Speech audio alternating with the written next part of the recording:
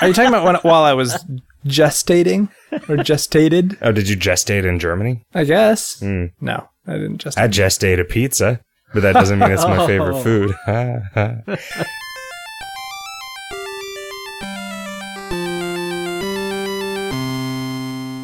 I'm Zach. I'm Riff. And I'm Kevin. And it's time for episode number 162 Yes. of Video Games Hot Dog. The episode where I got the number right. Dun, dun, dun. Yay! Gentlemen, Yes. how have you been? All right. It's been an entire week. It has. We're kind of back on a normal schedule. Sure. I know, More or let's less. leave town for a month and 2 weeks. You know, we've had out of town visitors basically every weekend for a year now. This month has felt like a year. It has been a lot of stuff. Even during that week where we were at your mother's, so it seemed like a normal week. Right? The other weeks just expanded to make up for it. Yes. For whatever reason, not everyone who has ever seen The Jerk remembers that scene as an extremely important and clever scene. Which scene? I think It's a pretty good scene. everyone just remembers the gas station scene where somebody's Yes, somebody this man, really this man hates hates cans. oil cans, Yeah. My mom, whenever a new phone book arrives, she will come into the house and shout, "The new phone books are here, the new phone books are here." But the scene that I'm talking about is where they have just started dating, Steve Martin and the blonde girl, and they're sitting in the dark and they are having a conversation about how long they've been together. And he goes on this monologue about how long they've been together, but how long it seems like they've been together. And then he breaks it down how long each of the individual days that they have been together seemed like independently. And then they play a song on the trumpet. And it's really good because Steve Martin is a fucking polymath. gifted magician. He's a gifted magician. Yeah, he's a gifted music. But you say that like it was an error, which it was, but you're still correct. What is that? There's got to be a word for that. An error where you're right anyway. You're just differently right. What did we do this weekend? We played a bunch of board games. Oh, we did. We had like a weekend board game bender. Yeah, it was. I got a headache.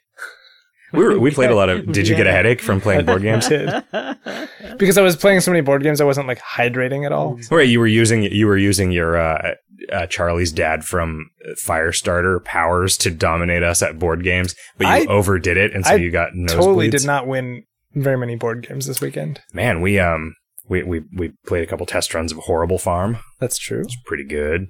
Available online at horrible.farm. Not actually available. But actually at horrible.farm. But someday. Horrible.farm. That's a fucking domain I own now. Did you know that the .accountants top level domain is owned by Knobtown LLC? Whoa. So I found this list the other day of all of the top level domains and who owns them. And a really large number of them, and a lot of the stupid ones. A lot of the like .academy, .plumbing, .businesses or whatever, like, are owned by what are very obviously randomly generated LLC names that are just two words. And some of them are awesome. Do you think that they're real LLCs? Like, Yeah. so I mean, Did somebody just make a program to file LLC paperwork and then acquire a TLD? Probably. So, I'd like to know. I mean, because is there a rule that you can't have two TLDs or something? Is that why? Yeah, I don't know. It leads me to believe that maybe all of those things are a guy. Like there's one guy doing all of these things, and it's not because it wouldn't. I think that, although, I don't know, I feel like they were telling me in the office the other day that there's a sort of a minimum investment of like $300,000 to be the arbiter of a TLD. Whoa. And that's the minimum, and you can be outbid for control of it, which is why things like .game still don't exist, because they are still contentious, and .book, like, it is in Amazon's interest to acquire .book and then just own that whole namespace.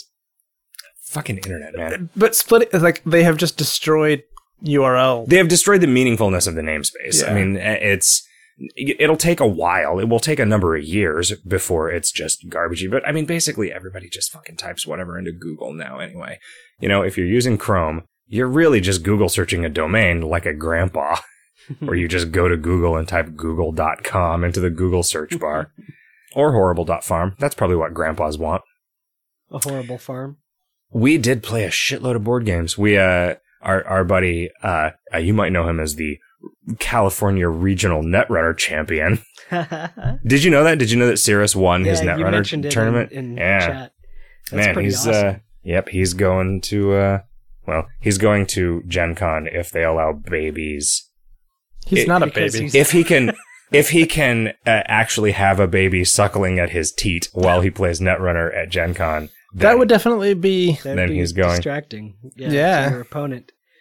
I mean, you have to some mind fuckery playing mind games with his. Sure, it's like the baby knew that wasn't the teat where the milk was, but it was the one that didn't have any ice installed in front of it. So, well, shit, I have to go for that one.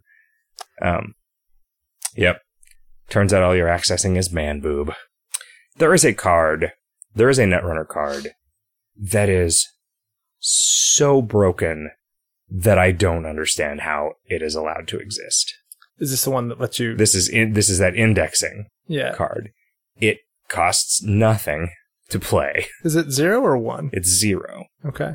I guess you have to do a successful run on R&D to be able to use it. So there is all of the cost associated with that, which it was only because of the situation we got into that he was able to keep running on R&D as effortlessly as he did. But instead of like taking anything, it lets you look at the top 5 cards of your opponent's deck and just put them back on the deck in whatever order you choose. So you both know all of the cards that are coming, have control over the order in which they're drawing them to make it maximally disadvantageous, and you know whether running on HQ again is going to just win you the game. He said that he wants, in the first round of the game, played that at first because the corporation hadn't put any ice in front of their deck, so it just completely open and unprotected. He played that. There were 3 agendas in those 5 cards, and then he just ran. He put those on top, 3 and then more his times. remaining 3 actions were to just run, and then was 6 points out of 7. Yeah. That's bullshit. That card is bullshit and bullshit. And they should feel bad. Yeah. I mean, I guess once you know that the person is playing with that, then you tighten up the security on R&D, I guess. Dude, I don't know. It was fun. I had fun playing Netrunner with him. We also played a game called Keyflower, which is sort of a bidding game. And about sort of racism. You're sort of making a farm. It's, I don't know. John claims it's about racism, but so you have like, it's sort of worker placement, except the workers aren't really yours. Like you start with some, but you draw them out of a bag and they're 3 different colors. And then like the turns are like sort of bidding on properties to buy and add to your farm. But the way that you do that is by saying like, all right, I bid 1 yellow guy on this. And then everyone else has to bid yellow guys. If you can't ever have multiple colors on the same space.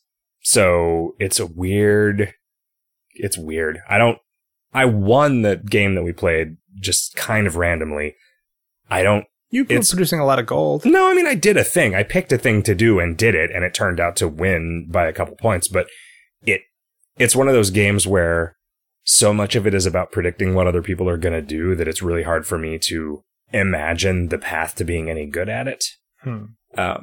I am really surprised that I outscored you on that game, because the possibility space expands dramatically, and when you play with a bunch of people, it's very difficult to control what you have access to. You can also instead of using the workers to bid, where you just lose them and they go back to the bank, you can also play the workers on farm spaces, and then at the end of the turn, whoever owns that space gets those workers back.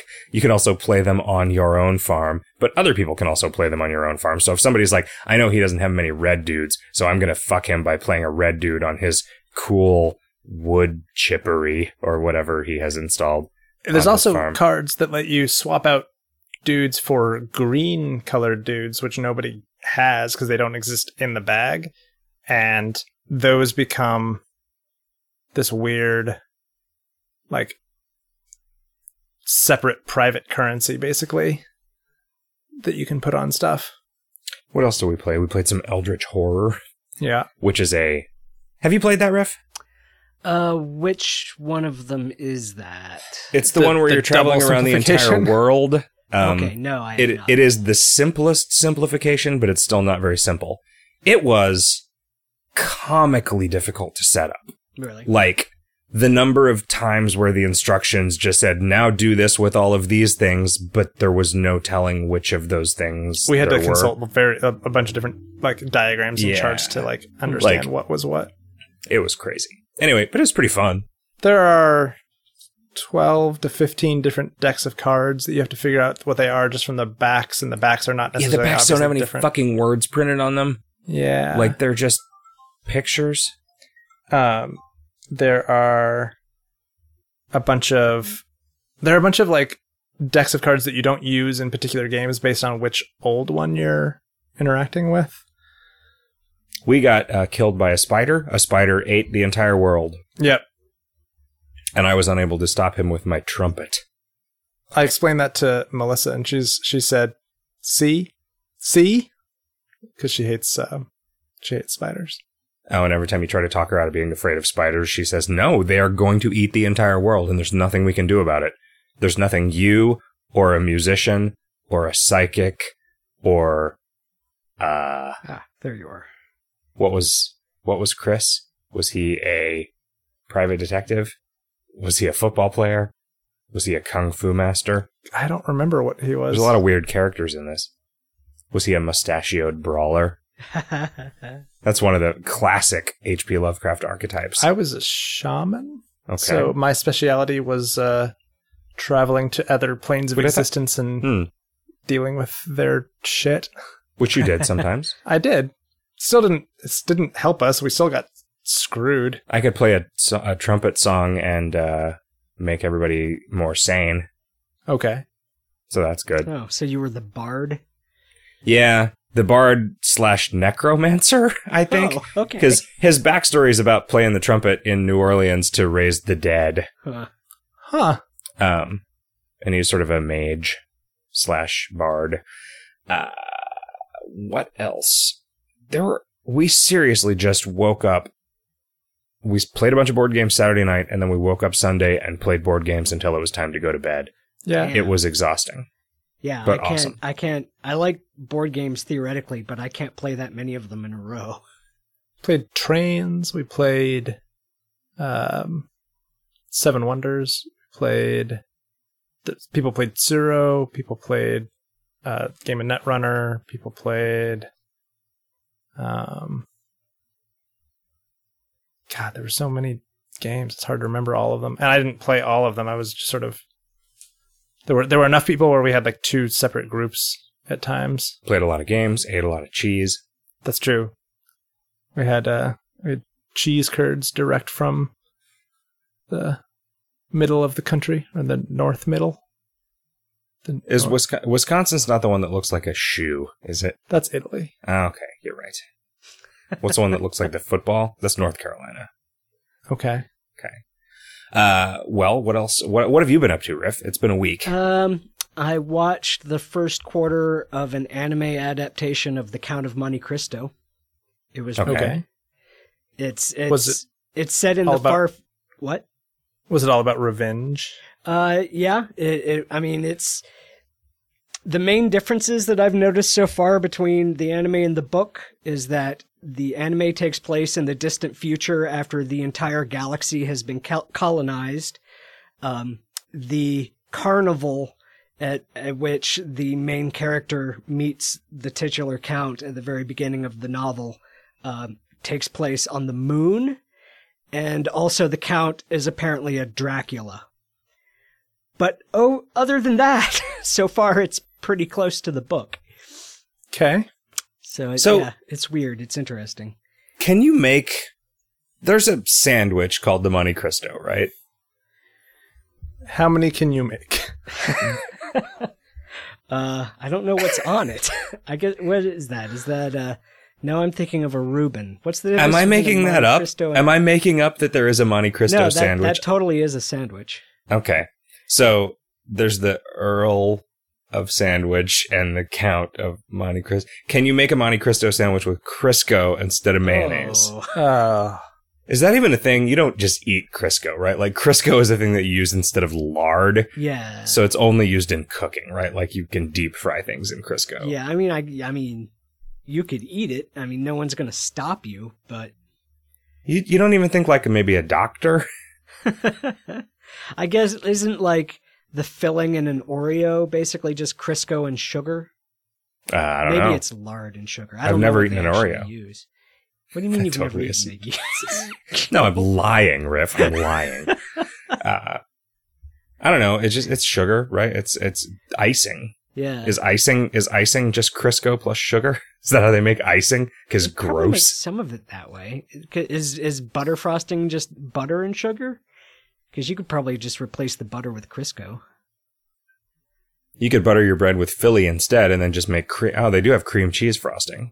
Yeah. It's a fried sandwich, and it's got egg, cheese, turkey, ham. Basically, It's a fried sandwich. What is a Sounds fried pretty sandwich? Like a grilled cheese? kind of. Do you put a raw egg in it? What would happen if you put a raw egg in between two slices of bread and then grilled the bread? French toast. Yeah, is that what that is? Yeah, Yeah. So French toast is just a gross sandwich? kind of. Yeah. Okay. It's like a gross half a sandwich with syrup on it. So if you took 2 French toasts and if you put down a piece of French toast and then on top of that you just line up 3 hot dogs in the bun and then you put another piece of French toast on top of it. Okay. What What do you call that? There is no consensus on the internet about what the hell goes in a Monte Cristo sandwich. Okay, so is it like a Dagwood? Is it just a name for any gross sandwich? I mean, it's probably pretty tasty, is my guess. But I think it involves frying. So who knows? The only fried sandwich I want is a grilled cheese. And why is it called a grilled cheese when it's fried? You don't could grill it. But you don't. No one ever has. I'm guessing that's not true. I've never seen it. I've never done it. You've never asked a sandwich a bunch of questions. No. Yep. Shine that one spotlight. Yeah, you on take it. a bare light bulb and you hold it how in the you sandwich's cook it, face. yeah. That's how you cook it. Yeah, that's good. It's pretty good. And I like interrogated. like a grilled cheese with onions and tomatoes on it. That's pretty good. That sounds fucking awful, Yep. Riff. Sorry, Thing. Riff. Nope, you guys don't know. It's awesome.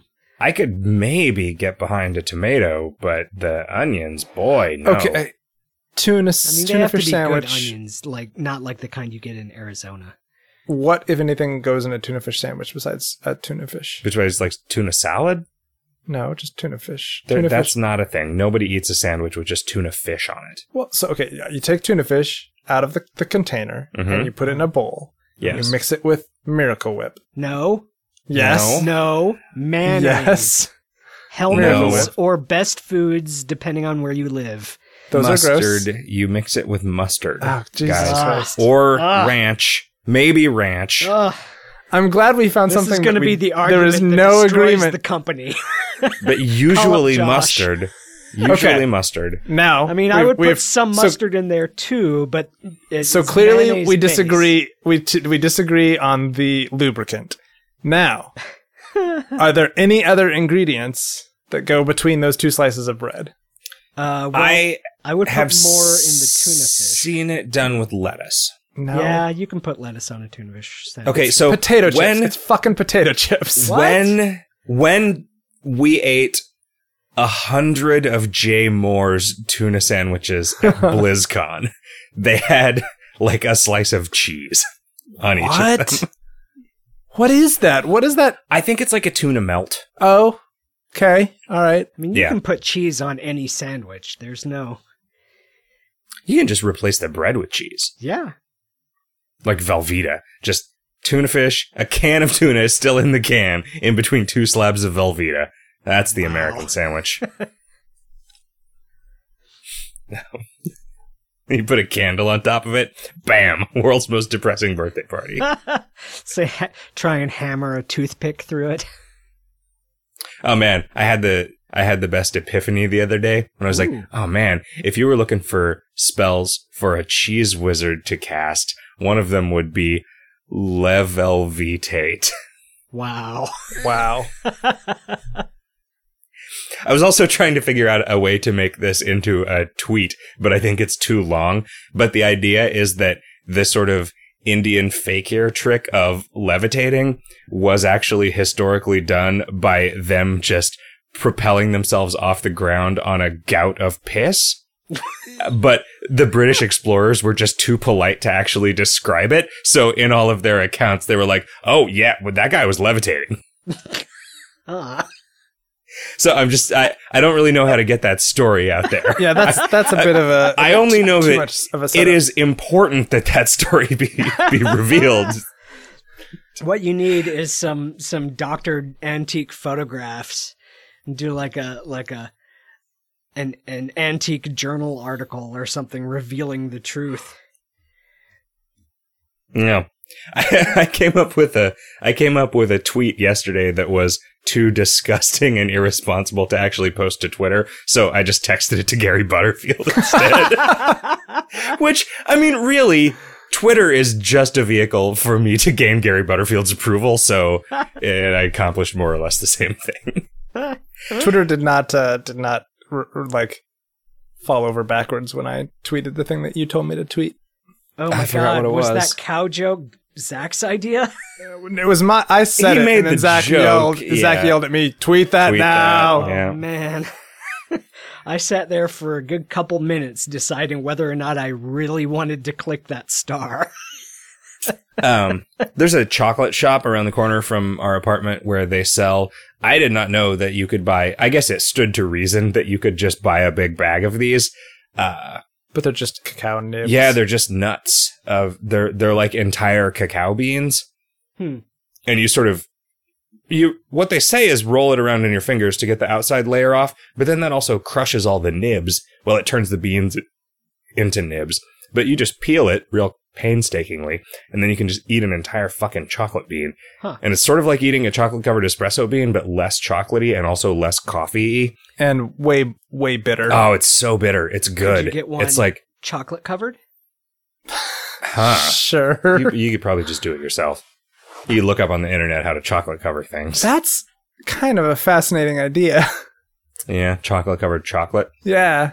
You get like a peanut covered in peanut butter shell. Anyway, yeah, man, cacao beans. If you like bitter things, fucking eat one of those. It's good and bitter. It's like all of the parts of chocolate that aren't sugar or milk or anything. Okay. No, I don't know if it has that caffeine analog in it or not. Is it? There's something weird about that, right? Like it has a caffeine analog, but it only works on women.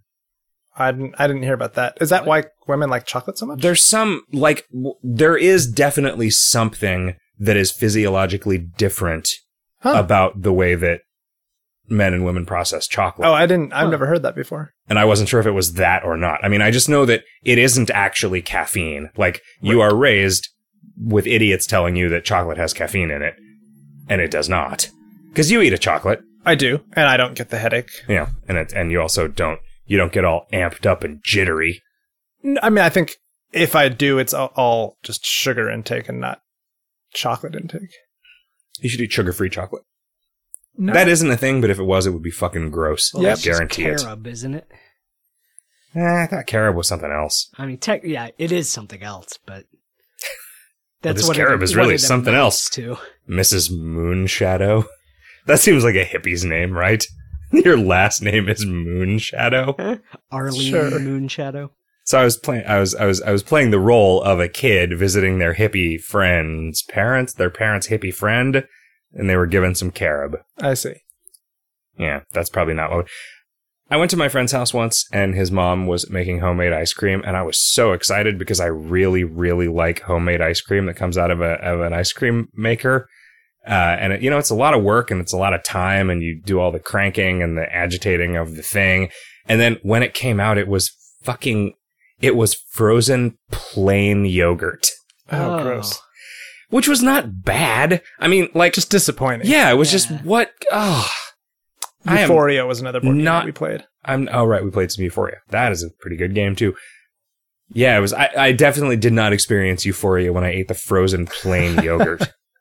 Oh wait, did you experience yogurt when you played Euphoria? Isn't like baker's chocolate, sugarless chocolate? Mm. That really it's bitter cooking close. chocolate? I think it is closer to sugarless if it's not. They call it that exactly because you'd have to be totally baked to decide it was a good idea to eat that, huh? Ah, okay. This past weekend, I participated in a thing called the 1000 Treasure Hunters event, which was like a... I freaked out and went home. Yeah, it was kind of unpleasant. So imagine like a multi-block spanning scavenger hunt riff. Puzzle based. Yeah, it was like a puzzle scavenger hunt thing, right? Sounds good, right? Sure. Now imagine that it happens inside the exhibit hall at Comic-Con. Yeah. Oh. Like, imagine people so thick that you can't really take entire steps while you're moving around. Oh. And also some of the puzzles involve like finding things printed on the sidewalk and stuff that you just can't see because of the crowds. I don't think they anticipated the number of people that were going to be there for this thing because they would have had way more infrastructure. I was like, guys, I am just going to get grouchier and more unpleasant to deal with. So I'm just going to go home by myself. So I just got in a cab and fled the scene. It was not. Unfortunately, it was all front loaded with the sort of the worst bits because like there was a sort of central road that was just completely thronged with thousands of people, and then all the rest of the stuff was sort of on the periphery, so it was easier to sort of get out of the way. But it was hot and humid, and it was not super awesome.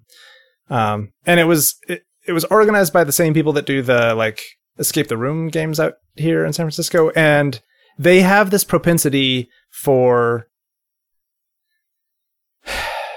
designing their puzzle hunts such that sometimes you get a clue very early on, which basically lets you get the final answer, but because there's still more stuff to do, you don't go over and turn that final answer in. Yeah. And so like about half an hour in, we had our like final solution to the thing, but we didn't turn it in because we're the reason that you don't do that is because you trust them. Well, because we also want to experience all the puzzles. Right. But also we always forget that we don't trust them. Yeah. To not design things that are weirdly, it's almost, I mean, they must be doing it on purpose, and it must be a thing where it just works for most people that like there are a lot of just sort of what are not really wild goose chases in the middle of the puzzle, but effectively are because you don't need to do them to solve the overall thing. And that's really disappointing to me.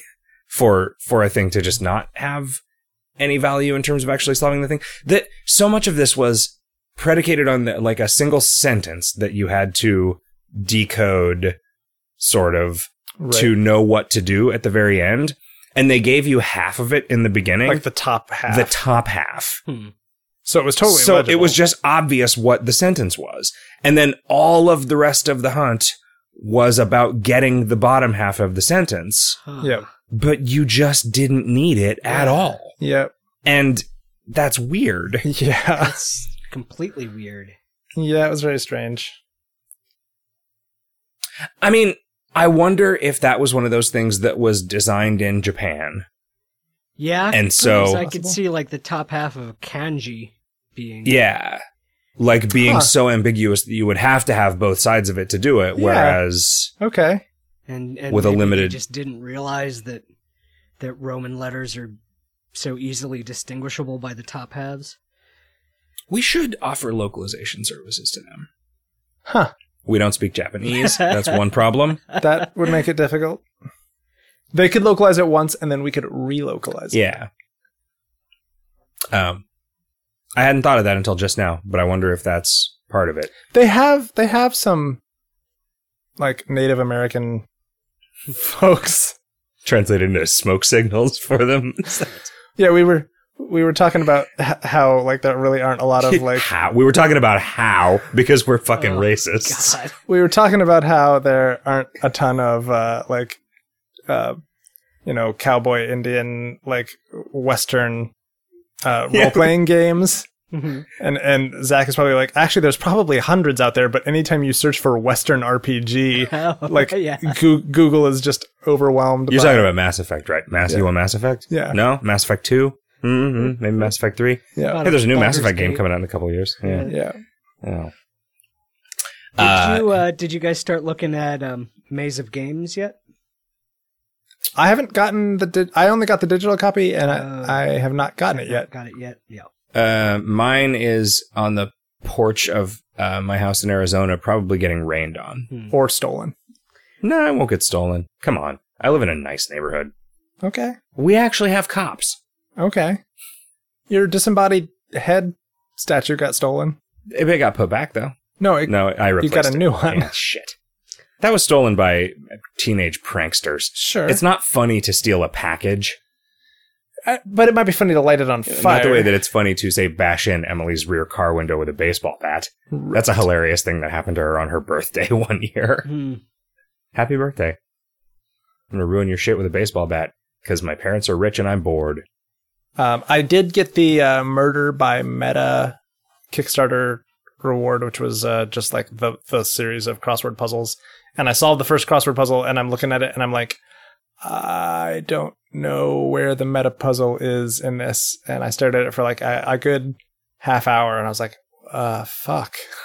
I don't know. Have you dug into Maze of Games, Rick? I have flipped through it. I haven't started solving it yet because I got... You're going to wait for the audiobook? No, I got the fancy leather-bound edition, and I don't really want to write in it, so I'm waiting until they email out the PDF so that I can solve it on my iPad with a stylus. Oh, yeah? Is it an annotatable? It should be in Pizzazz. No, I think. it's. I think it's just a plain plan. PDF, but I have an app that lets you scribble on PDFs. I thought it was going to be built into Pizzazz. That is also a thing. I don't think Okay. I got that version though. Oh, okay. I think I would just buy another copy because I mean they don't sell anything on Pizzazz for more than a couple bucks, do they? I don't know. But yeah, it seems pretty interesting. The puzzles look interesting. I'm still on the lookout for cryptic crosswords for babies. Oh, that book that I got, some guy on Reddit recommended me a book about the construction of cryptic crosswords, and it goes through like, it starts out like, okay, here's how anagram clues work, and it has like a few pages just talking about anagrams and how to clue an anagram clue, and then it gives you a simple puzzle that's just all anagram clues, and then it tells you about the next kind of clue and gives you a few pages teaching you about that, and then it gives you a puzzle that's just that and anagrams. And then Well, that seems like a real fun slow. thing. What's that called? Yeah, that seems rad, Riff. You should post that in the... Yeah, I'll post a link to it in Amazon or something. It's pretty good. Just post a link to it in an Amazon review of like a banana slicer. Okay. Have you been playing any video games, Riff? I played a couple iOS games. I didn't play a lot of video games this past week because I was more in the mood to just watch videos and stuff. But I did play, let's see. I played a little bit of, there's an app that is a trading card game like SoulForge, except it's the trading card game that they play in that one episode of Adventure Time. Okay. Is it the Adventure Time Card Wars thing? Yeah. Okay. So, I downloaded that at Emily's recommendation, and I got bored with it before the end of the tutorial and just closed it and never opened it again. Yeah. It's okay. I guess it's sort of like a simplified version of SoulForge, much the same way that Hearthstone is a simplified version of Magic.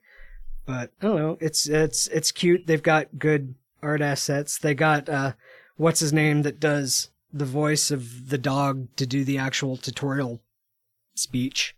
Joe DiMaggio. Joe DiMaggio, yeah. Tony Baseball. It's an okay game as it goes. It's pretty straightforward and it's kind of fun, but mostly what I like in these sorts of games is the deck building, and either there just aren't a lot of cards in this set, or they just dole them out to you so slowly that you never see them without playing hundreds of games. And so, I lost interest pretty quick. But if you want a simplified Soulforge, it's pretty decent, I guess. The other thing I played was, the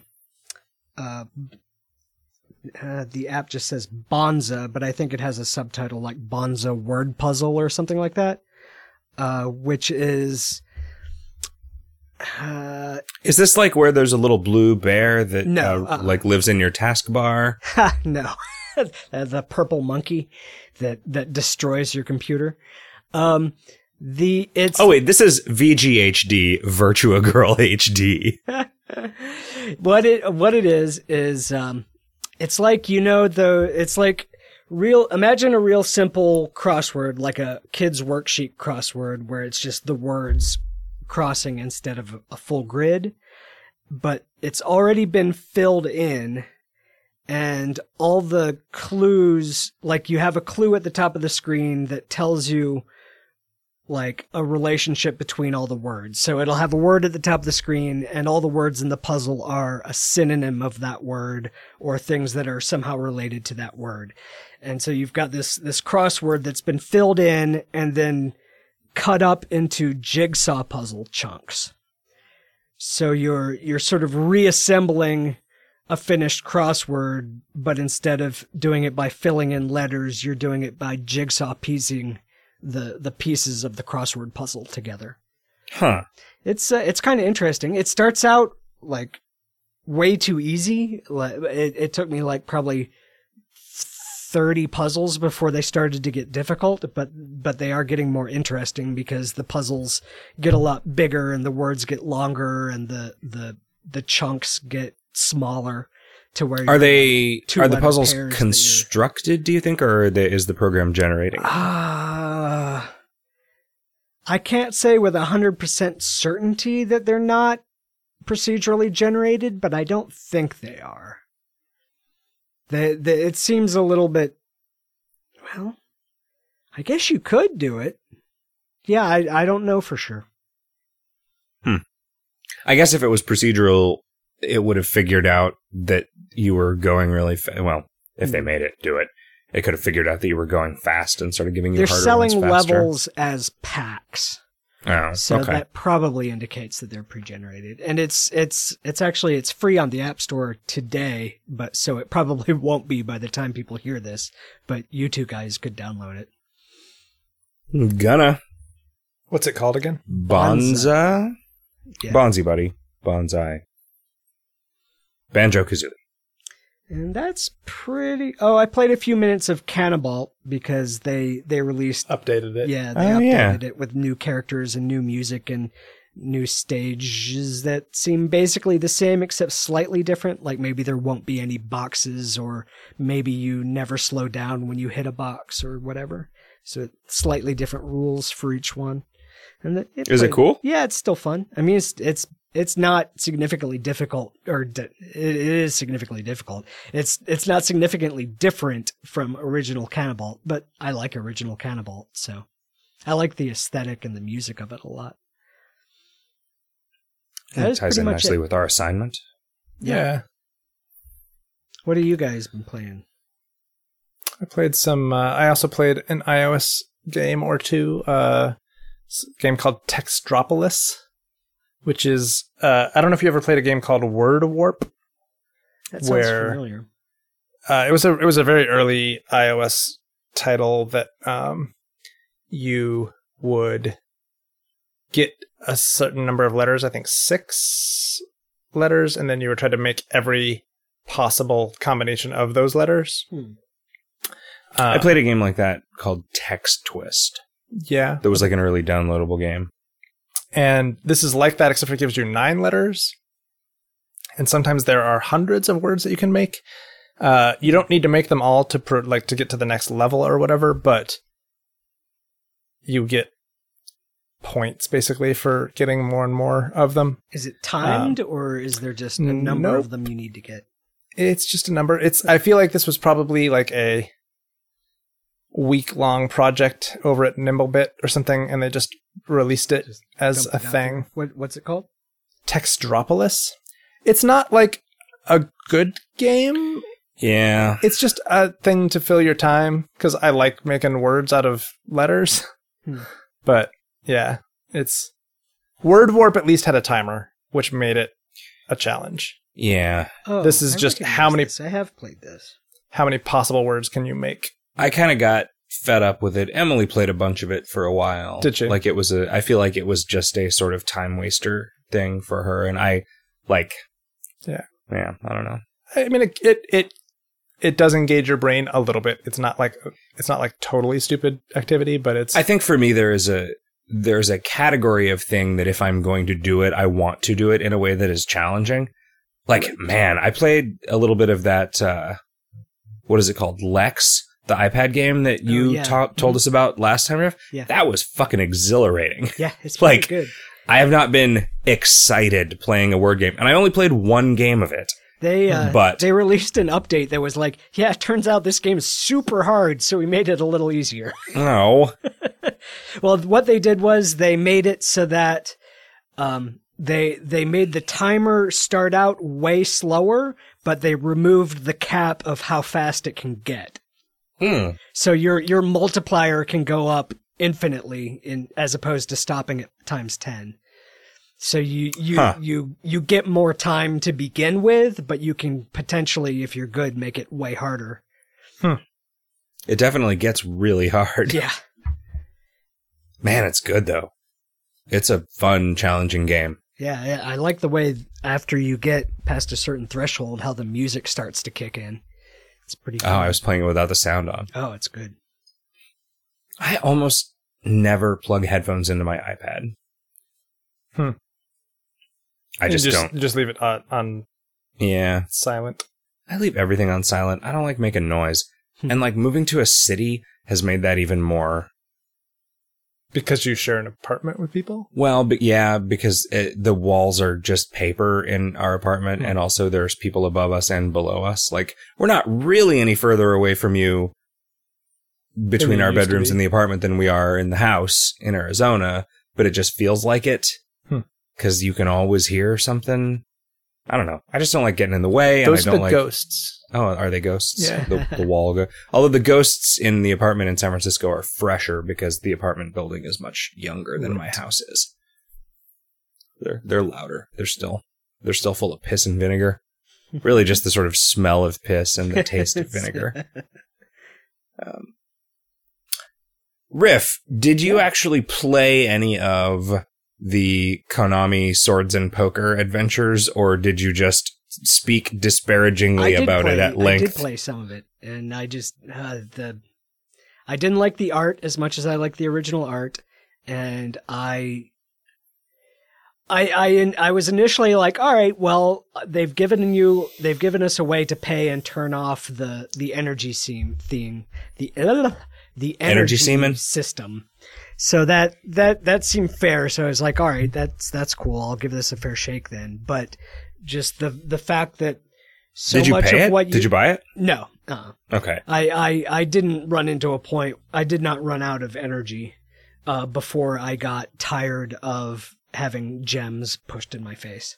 Yeah, that's really problematic. The energy, like being able to just buy out of the energy limit is fine, but the energy limit is not the thing that is constraining you. The thing that is constraining you is like, in order to cast a spell costs like 5 cents. Yeah, and like some of the weapons you can buy with just the gold you find, but the good ones you have to pay with gems.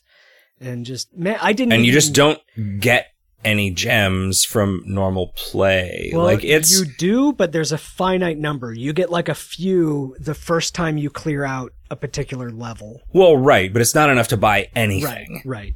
Like, you can buy the thing that it's just like, hey, buy this with gems. We've taught you how to do this, and you have to do it as part of the tutorial. And you can't...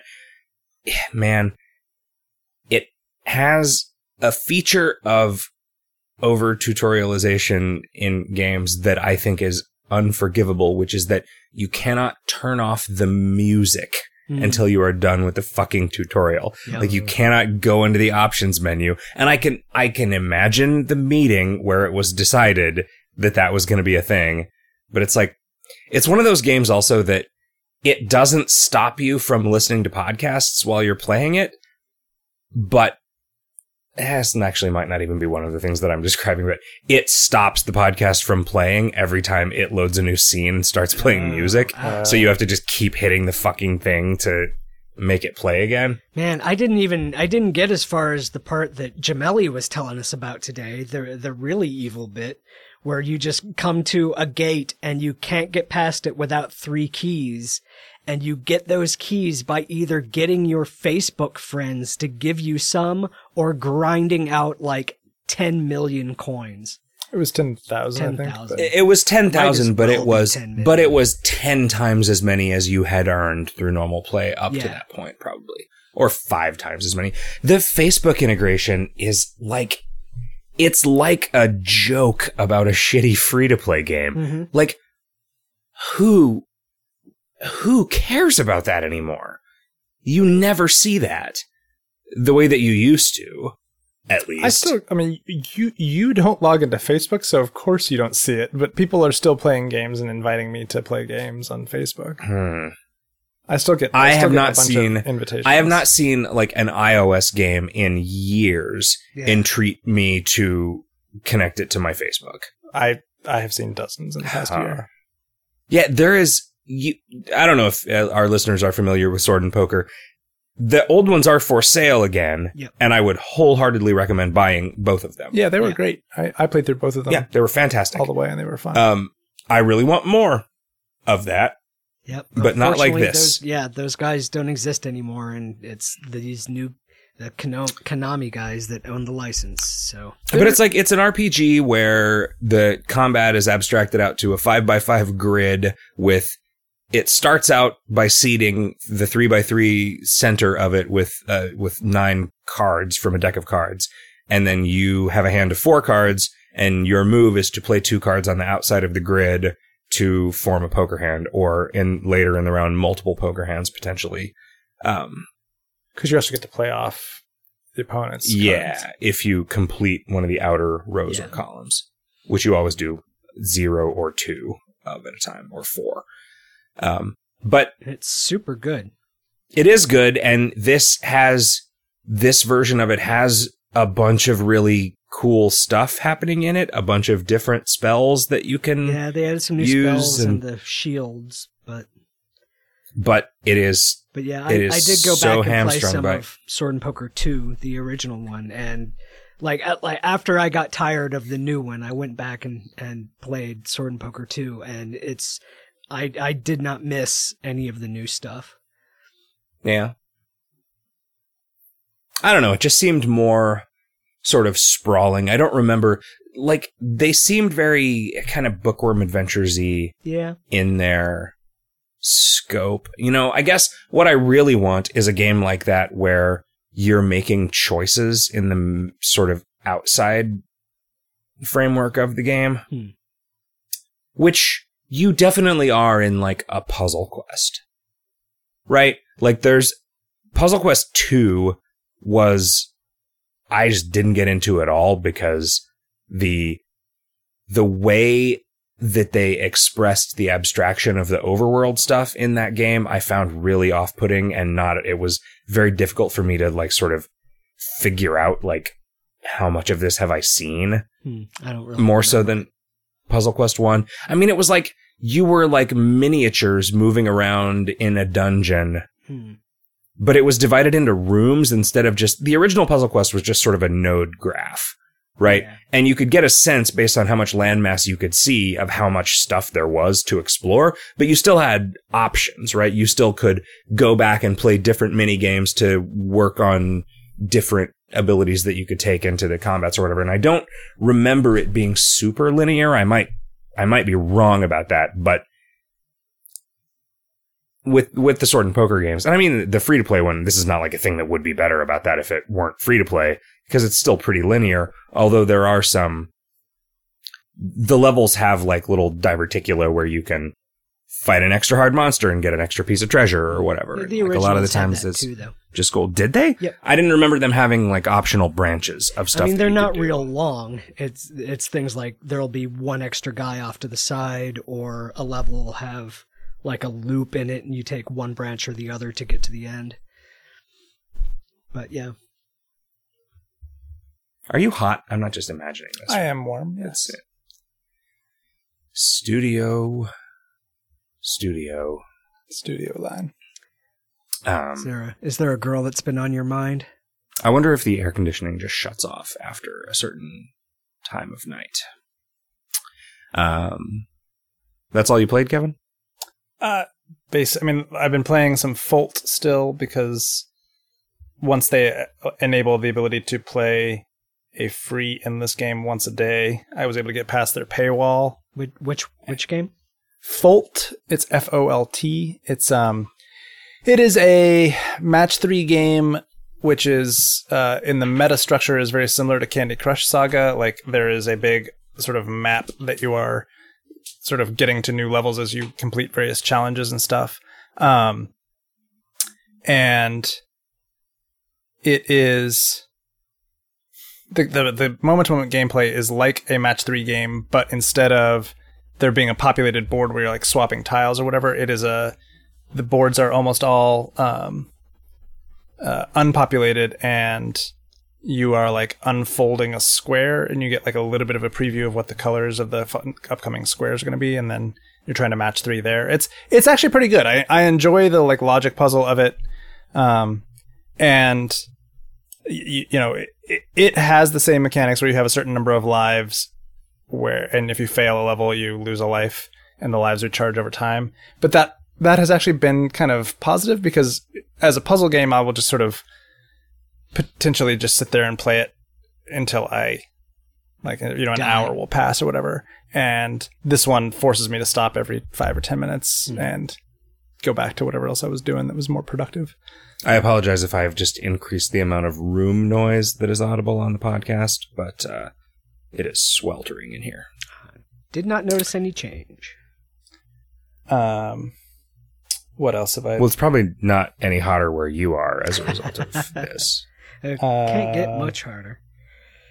I played a little bit of Black, which is a game that Zach had recommended a long time ago, and I finally downloaded. Oh, yeah, that's the one where you draw the pattern on the screen, and then it repeats the pattern in a point, and you have to avoid certain things and hit certain things. Yep. I'm happy that is making somebody some money, because that was clever. It's a good game. There was a Apple promotion where they had a bunch of sort of good puzzle games, and so I got most of the ones I hadn't already owned and have been playing through those. There was a game called Memento something or other, and I've been playing that some. Yeah, like, just a bunch of little puzzle games, basically. That's what I've been doing. I played a game called A Story About My Uncle. Okay. Which is like a sort of a 3D puzzle platformer thing. It's like a grappling hook game, kind of. I don't remember how I found out about this. It might have just been on a Steam highlight or something. Okay. But I played 15 minutes of it. It had some English, not their first language, writing and narration, which was it's kind of funny. But it's cool. You're in a cave where there's all these sort of floating rock formations, and a lot of them are moving around, and they have different grappling hook points on them, and so you're doing a lot of like swinging around to get your momentum in a certain way, and it's I don't know, it's fun. Grappling hook games are fun. Yep. I guess, Riff, you didn't ever really get into Hearthstone, huh? No, not really. Hearthstone released yesterday, right, I guess. There's like a single player expansion to it, which is coming out piecemeal over 5 weeks, I guess.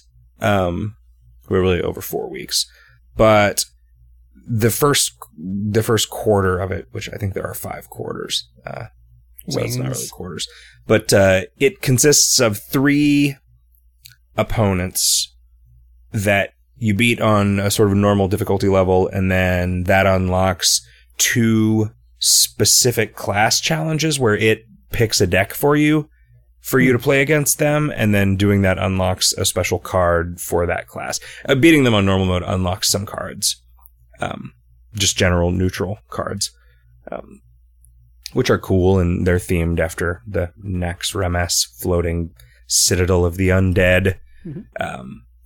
It's good, though. A lot of people who are serious Hearthstone players were talking about how easy it was, and I was like, fuck you guys, this is hard as balls. But it actually made it so I had to sort of learn a little bit about the sort of metagame of Hearthstone, where it was like, no, it was trivial. All I did was use a mage control deck. I was like, what's a mage control deck? And then I learned that, and then it was like, well, I searched for what's a cheap mage control deck, and so it gave me the cheapest one, and then there were parts of that were expensive that I didn't have, so I just replaced them with some, I guess, choices that I made of things to replace the suggested cards in this pre-made deck with. And then, then I beat the bad guys that were harder than, I don't know, I guess they weren't harder than people that I had played against in the past necessarily. It's just that they were unfair because they asymmetric. Had overpowered cards and hero powers. Yeah, their hero abilities were interesting. One of the base classes has a hero ability that for 2 mana summons a 1/1 creature. And the first boss has a hero ability that for 2 mana summons a 3/1 creature. Which you basically have to counter that by using, half of the heroes, their hero power allows them to very readily dispatch a monster with 1 health. Okay. So, the mage, that guy summons one of those things, and her 2 mana ability is just to deal 1 damage to it, and so it's just over. Right? But I don't play any of those regularly, so I didn't have any decks that were sort of already the kind of decks that these were sort of designed to require in order to beat them. I haven't tried the heroic versions of them, which are just way harder, because I feel like I would probably just get frustrated.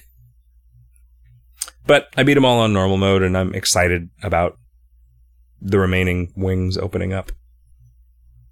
I really like it when a game takes advantage of the fact that, what I was talking about with Magic 2015, I really liked the opponent that you were fighting that just had a special ability in play from the beginning of the game that would never happen in Magic. I also liked playing against the opponents in Magic 2014, where it was like, my theme is I'm just going to summon a fucking spider every turn, and I will always, the deck is just stacked, and it is swamp spider, swamp spider, swamp spider, swamp spider, spider, spider, spider, spider, spider. So, it's just a spider factory, and you figure out how to deal with that. And that is a thing that operates within the rules of the game, but it is not a thing that could ever happen unless you just decided that you were going to play solitaire Magic against to make up rules for when it attacked and everything. But I remember there was a solitaire variant that was listed in either the little instruction booklet that used to come in decks of Magic cards, or there was a book that they published that I think was after revised. It was just a sort of a collection of instructions and strategy guides. And I still have it. It was a little sort of pocket-sized paperback that just looked like a Magic card on the front. But it had a solitaire variant in it that was just your goal is to kill yourself. So you don't have any blockers. Your goal is to do 20 damage in 6 turns or whatever. And that's sort of interesting because it sort of, that is a gauge of the strength of a deck. How fast does it get stuff out? I know one of the bosses that they've already revealed for later in the Hearthstone thing is a guy who does not play any cards. He just has a weapon that he attacks you with every turn, and after 6 turns, he'll just kill you.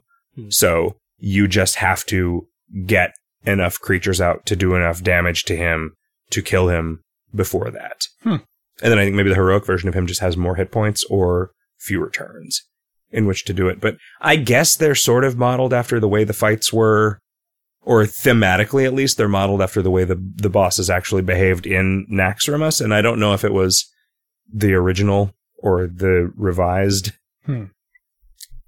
I also don't know how to pronounce it.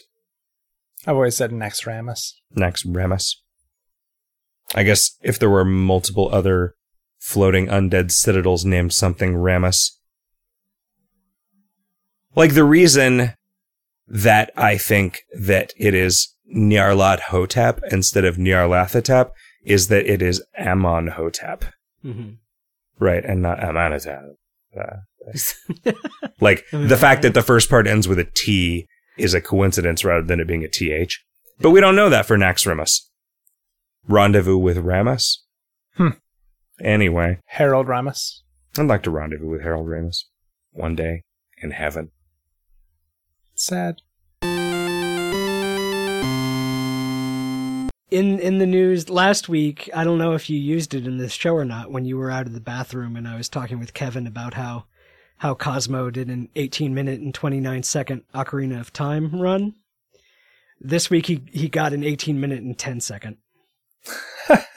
So his goal was to get under 18. He's never going to get those 18 minutes and 20 seconds back now that he's beaten his own record. His goal was to get below, was to like shave another 10 seconds off of it, and he ended up shaving off 20 seconds off of it. And he was like, "Oh, that's the best speed run he's ever done in his life." So that was kind of cool.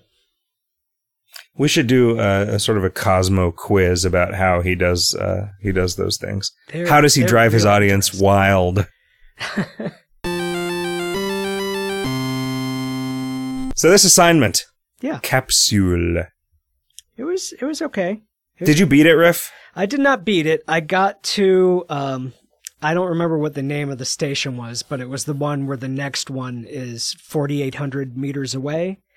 So you got like halfway through. I got to the one where the next station is 6,300 meters away. And I kind of got... I never really felt like... And granted, what I like is that I had a sort of an arc of playing this game, Capsule, in 45 minutes of play. I never got good enough at it that I felt like I was really in charge. It just felt like the RNG. Yeah. I got when I stopped playing out of frustration, because up to that point I was pretty into it, because it really evokes the atmosphere and everything amazingly well, and I wanted to see where the story was going.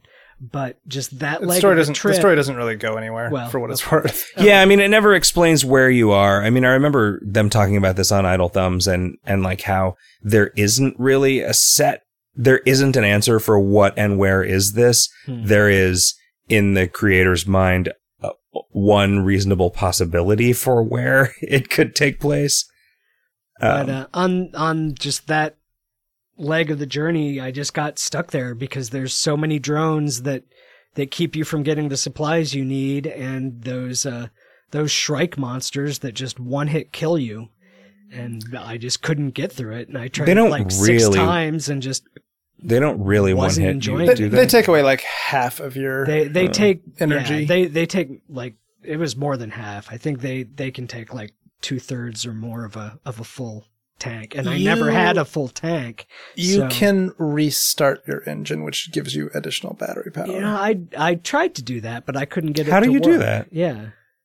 So I was really frustrated. Like I died 2 or 3 times to the strikes and was like, what the fuck? Like it says, like, because if you hold back, it'll like charge up and say primed. Yeah, and then if there's an email you find that talks about that. Yeah. Right. So I knew that there was something about that, but I was like, what the fuck? And so I actually went to the Steam community thing, and like people were talking about it, and nobody had anything, but they're like, I think it has to be like a timing thing. And I was like, okay. So I went back to the game, and if you listen, so you prime it, so you hold it back until it's primed, and then you hold down the forward until just the right moment where the sound changes, and you let go, it starts again.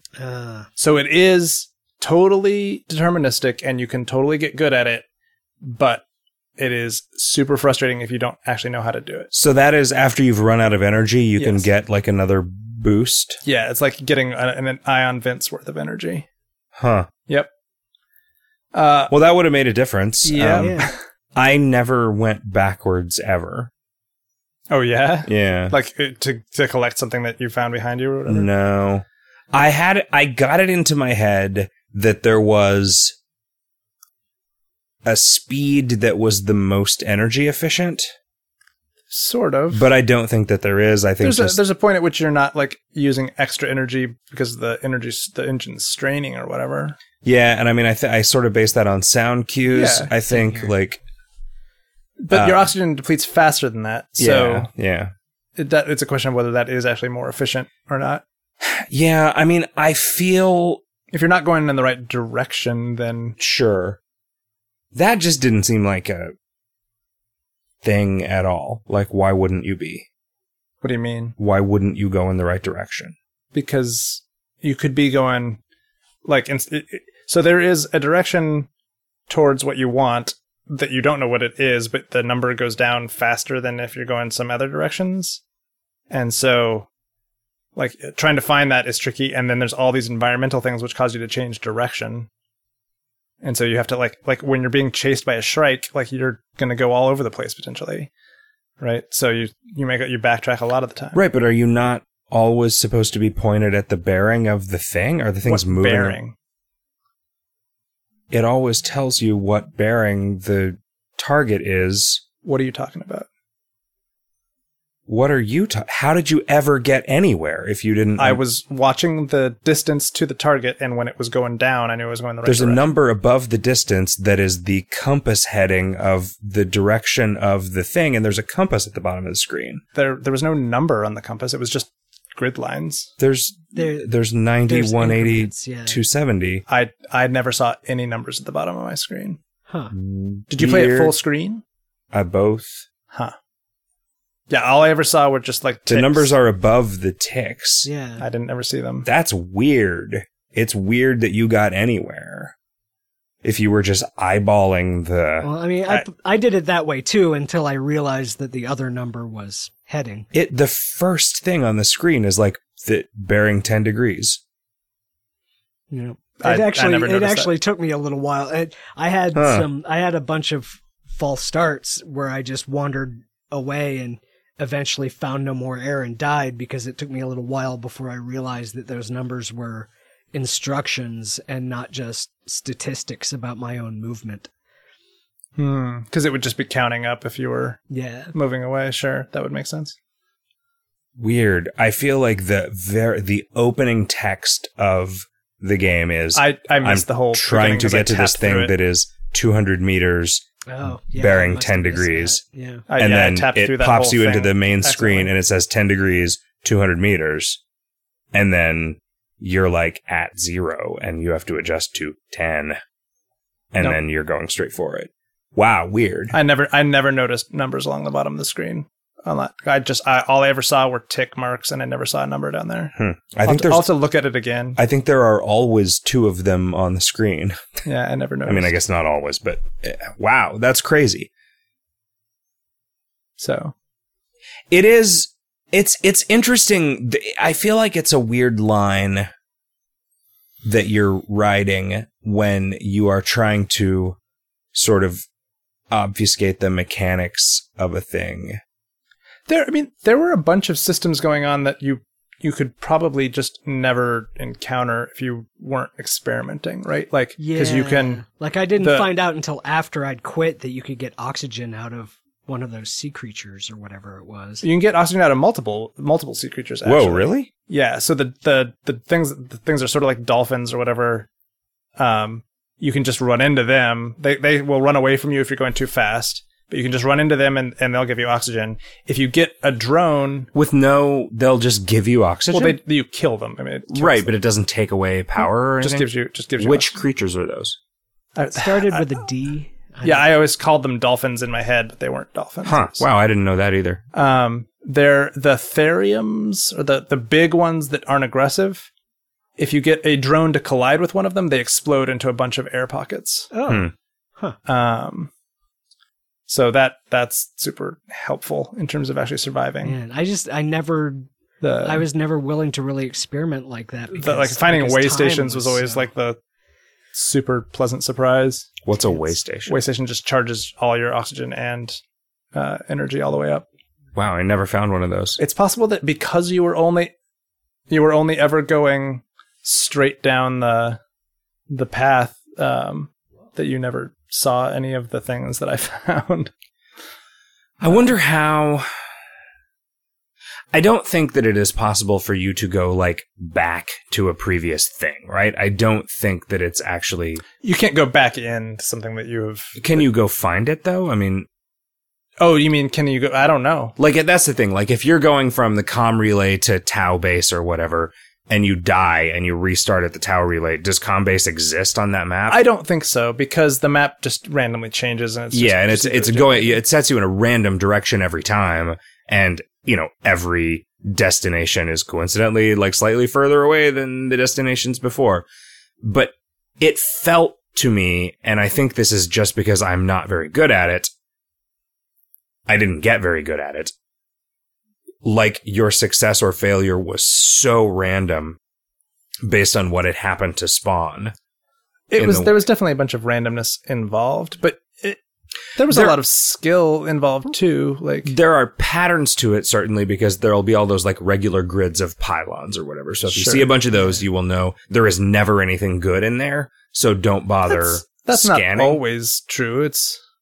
I never saw anything other than crates in the middle of pylons. That is the tendency, but sometimes there's an ion vent or an air pocket or whatever. Like, I think those things are just randomly scattered around. But I just wonder if it is random or if there are tendencies. I definitely, in a lot of cases, would find like 3 or 4 ion vents in a kind of a jagged line, right? Which seemed like not a coincidence. Yeah. And so I would start to sort of seek out patterns of unknown blips that looked like that. Huh. But I thought you didn't. Did you ever deviate from your course?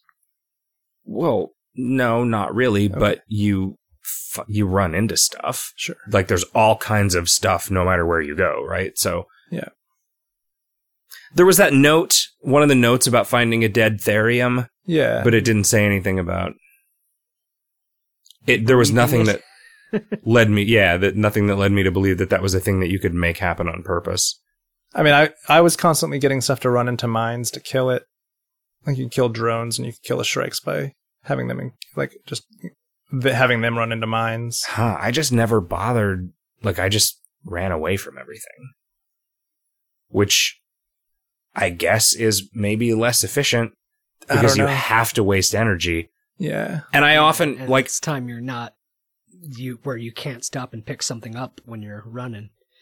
The thing that got frustrating to me was if you run out of energy, you just have to sit there and wait. Well, you don't. You're theoretically you are trying to restart your thing, but they don't make that super clear. Yeah. I mean, I remember reading the email about having to do that, but I don't know how you would ever figure out. Yeah, I don't either. I mean, I guess maybe the reason that you have to sit here and listen to your guy suffocate is so you will fuck around and try different things, and maybe you discover this. Obviously, somebody discovered it, but I don't know. It just kind of was like, well, I guess now it's time that I fucking Alt F4 and then rerun this and start over. Huh. There's no way to pause it. Well, and I think that's intentional. Yeah.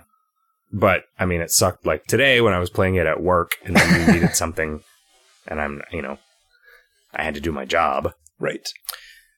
I like this game. Yeah. I mean, it was a super, super sort of straightforward experience. But it was good. It was just like all of the decisions in it seemed very deliberate and were good. Mm-hmm. I love the way it looks and the sound, the sort of suffocating feeling it evokes. The one time I got to the next station, like just as my screen was starting to go black from being out of oxygen, and my guy goes, it was pretty satisfying. So I wondered. I kept expecting the docking procedure thing to initiate, and then the tanks not to fill up all the way. And I don't know if that ever happens. No. I kept expecting something to jump out at you, but that just also never happens. No. There was not much horror in this game, which I thought there was going to be a horror element to it. Well, I mean, There's the like suffocation fear, I guess. Did you play that like breathing inside the coffin game? No. That doesn't sound like a very good game.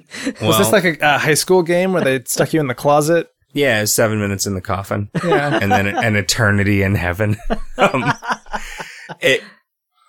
I don't remember. I mean, it was just a game about like managing 2 meters against each other, but like it was just the minute or so that it took you to die. Wow. Yeah. Anyway, it was scary in the way that was scary. Okay. Anyway. So what is our next assignment? The Secret of Monkey Island, because you've never played it. And that's Monkey Island 1, correct? Yeah. Yep. Are you sure we didn't do this as an assignment? I've never played It does You're seem sure kind of familiar. We didn't just do it as an assignment and you're bad at being on the podcast? As far as I know, I have done every assignment. Well, we're going to play Secret of Monkey Island. I honestly might just watch a video of it being played. Okay. Because I don't know that I really want to play it again. Because I've played it recently. I've played it within the last couple of years. So then you should be able to just you could play the breeze through second it. one or one of the ones you haven't played recently instead. No, your role is to just play the wrong game for the assignment. Anyway, Secret of Monkey Island. Once or twice. It's a classic adventure game, and we're going to play it, and we're going to talk about it. Okay. So join us for that. Kevin, if somebody wanted to send us a listener's mail question that we would eventually read someday, how would they do that? Well, they could tweet us at VGHotDog. They could email us at vghotdog.gmail.com. At vghotdog@gmail.com, not .gmail.com, because that's not a thing. And they could go to our website, videogameshotdog.com. Videogames.hotdog.com. .net.com. .hotdog. Do we Gentlemen, own the .hotdog TLD? That's owned by Cornfield LLC. Atomic Baloney LLC. Okay.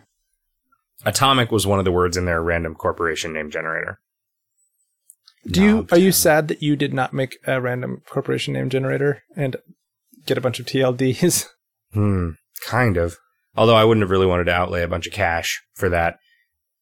Maybe it doesn't actually cost any cash. I cannot imagine somebody just a few $100s to just create an LLC. Like there are these like accredited advertisers that you have to publicly advertise the formation of a corporation. Okay. But that just consists of like an ad in the paper that runs for a week. And there are these packages that are like minimum legally required corporate advertising package. And it just is like this. We've done it twice. Once before I met you and once after for our fake Zapcon corporation. Right. That with any luck will soon become a real Zapcon corporation. It's already a real corporation. Be a real baby, though. We found a venue for Zapcon 2015. Nice. Fingers crossed. Yeah. It's not solidified yet, but it looks like there is going to be another Zapcon in April of 2015. Oh, that's super unsure. That's super unsure. Either April or September. Okay. Or at a different venue. Okay. But probably April. You say probably April, but there's somebody in front of us in line. No, they're not. Okay. It's somebody, but they're not cool. It's somebody, but they're not cool, so it's okay to kill them. Okay. That's what Kurt Cobain teaches us. It's okay to kill lame people because they don't have any feelings. Is Kurt Cobain not cool? He's dead. Because he killed himself. He's in People heaven aren't forever. cool. Well, he didn't say it was okay to kill himself. I see. And he did hate himself and want to die. That's a song. That's a Nirvana song. By Kurt Cobain. Of Nirvana. Good night, everybody.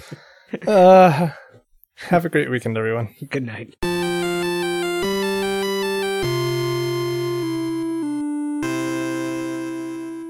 CheeseDip.exe